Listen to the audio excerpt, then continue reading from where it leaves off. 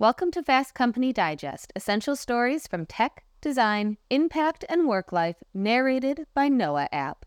I'm Fast Company Deputy Editor and host of the New Way We Work podcast, Kathleen Davis.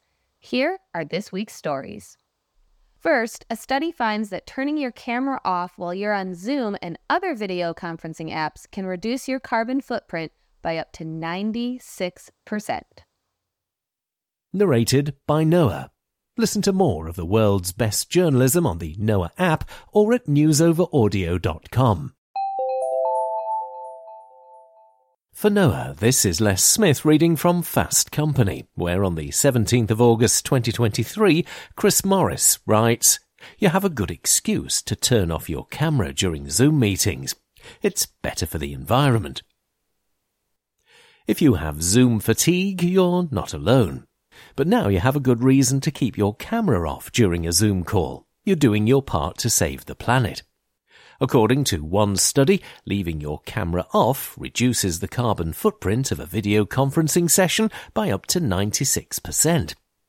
The numbers come from a 2021 report from researchers at Purdue University, Yale University, and the Massachusetts Institute of Technology in Science News. A carbon footprint report from Mozilla Advocacy recently brought it back to light. What sort of savings is that in real-world terms? Well, 1 hour of video conferencing or streaming emits 150 to 1,000 grams of carbon dioxide. That's as much as the equivalent of 11% of the emissions from a gallon of gasoline.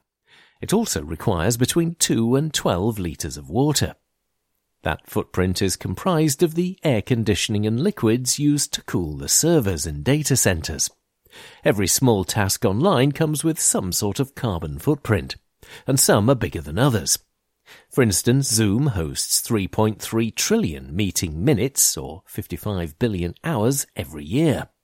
If even a quarter of those events were audio only, it could have serious ecological effects, saving a minimum of 18.2 million pounds of carbon dioxide, and possibly much as much as 121 billion pounds, according to the study, an admittedly wide range.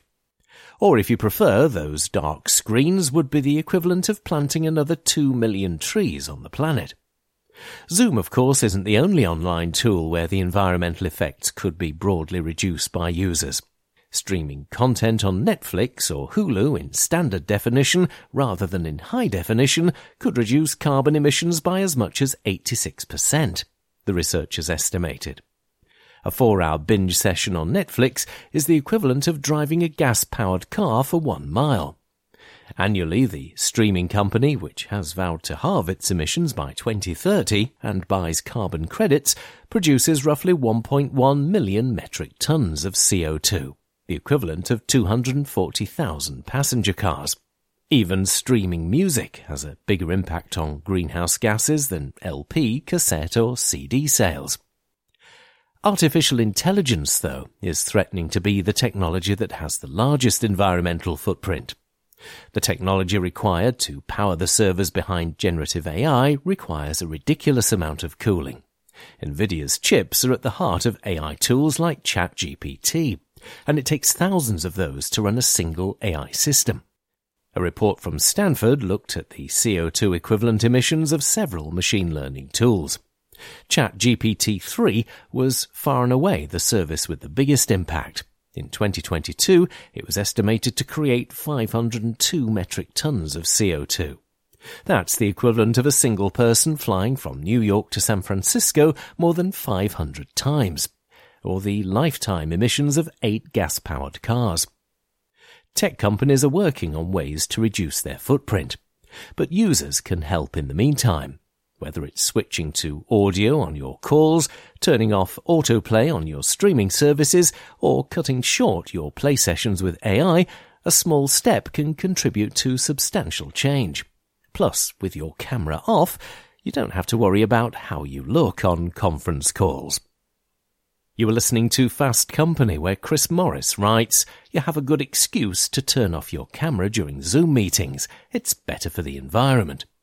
This article was published on the 17th of August 2023 and was read by Les Smith for Noah. And next, the impact of this summer's extreme heat is showing up in even more ways. Scientists have found that extreme heat can worsen cognitive decline among vulnerable populations. For NOAA, this is Adrienne Walker reading from Fast Company. We're on the 17th of August, 2023. Sarah Bregel writes, "Extreme heat can cause cognitive decline. Here's who it will hurt the most." The impact of unprecedented extreme heat is showing up in more ways than we can count. From disastrous wildfires tearing through cities, to the devastating economic toll, to the destruction of coral reefs and wildlife, the continuously warming planet is facing new challenges daily. Now we're learning more about the cognitive effects that extreme temperatures may have on older adults. According to a new study published in the Journal of Epidemiology and Global Public Health, extreme heat can worsen cognitive decline among vulnerable populations. That's particularly true for Black older adults, as well as those living in low-income neighborhoods. Our research finds that cumulative exposure to extreme heat can undermine cognitive health, but it does so unequally across the population, said Ouyang Che, a postdoctoral associate at the NYU School of Global Public Health and the first author of the study. We already know that extreme heat has a devastating impact on overall health. Globally, heat-related deaths have skyrocketed since the early 2000s, rising by about 70%. As the U.S. continues to experience its hottest temperatures ever, those numbers are also expected to rise. Extreme heat is also the leading cause of weather-related deaths. But it also shows up in how well adults handle aging from a cognitive perspective. As part of a health and retirement study conducted by the University of Michigan's Institute for Social Research, data from around 9,500 U.S.-based adults, ages 52 and older, surveyed over a 12-year period, was analyzed to understand how cognitive impacts took shape. They found that socioeconomic factors played a big role in cognitive decline, and that cumulative exposure to extreme heat led to more rapid cognitive decline in older Black adults versus white or Hispanic adults of similar ages. Cognitive decline may not manifest right after a single heat event, but repeated or prolonged exposures to extreme heat may be detrimental, explained Virginia Chang, Associate Professor of Social and Behavioral Sciences at the NYU School of Global Public Health and the study's senior author. Chang said that this kind of exposure can cause cellular damage, inflammation, and oxidative stress. Chang also noted that systematic disadvantages and hardships routinely experienced by Black Americans may be notable reasons why extreme heat impacts this population differently, saying racism and discrimination may affect cognitive reserve. While systematic racism on its own is a heavy burden, according to the new research, extreme heat could have compounding effects when it comes to brain health. You are listening to Fast Company, where Sarah Bregel writes, "Extreme heat can cause cognitive decline. Here's who it will hurt the most." This article was published on the 17th of August, 2023, and was read by Adrienne Walker for NOAA.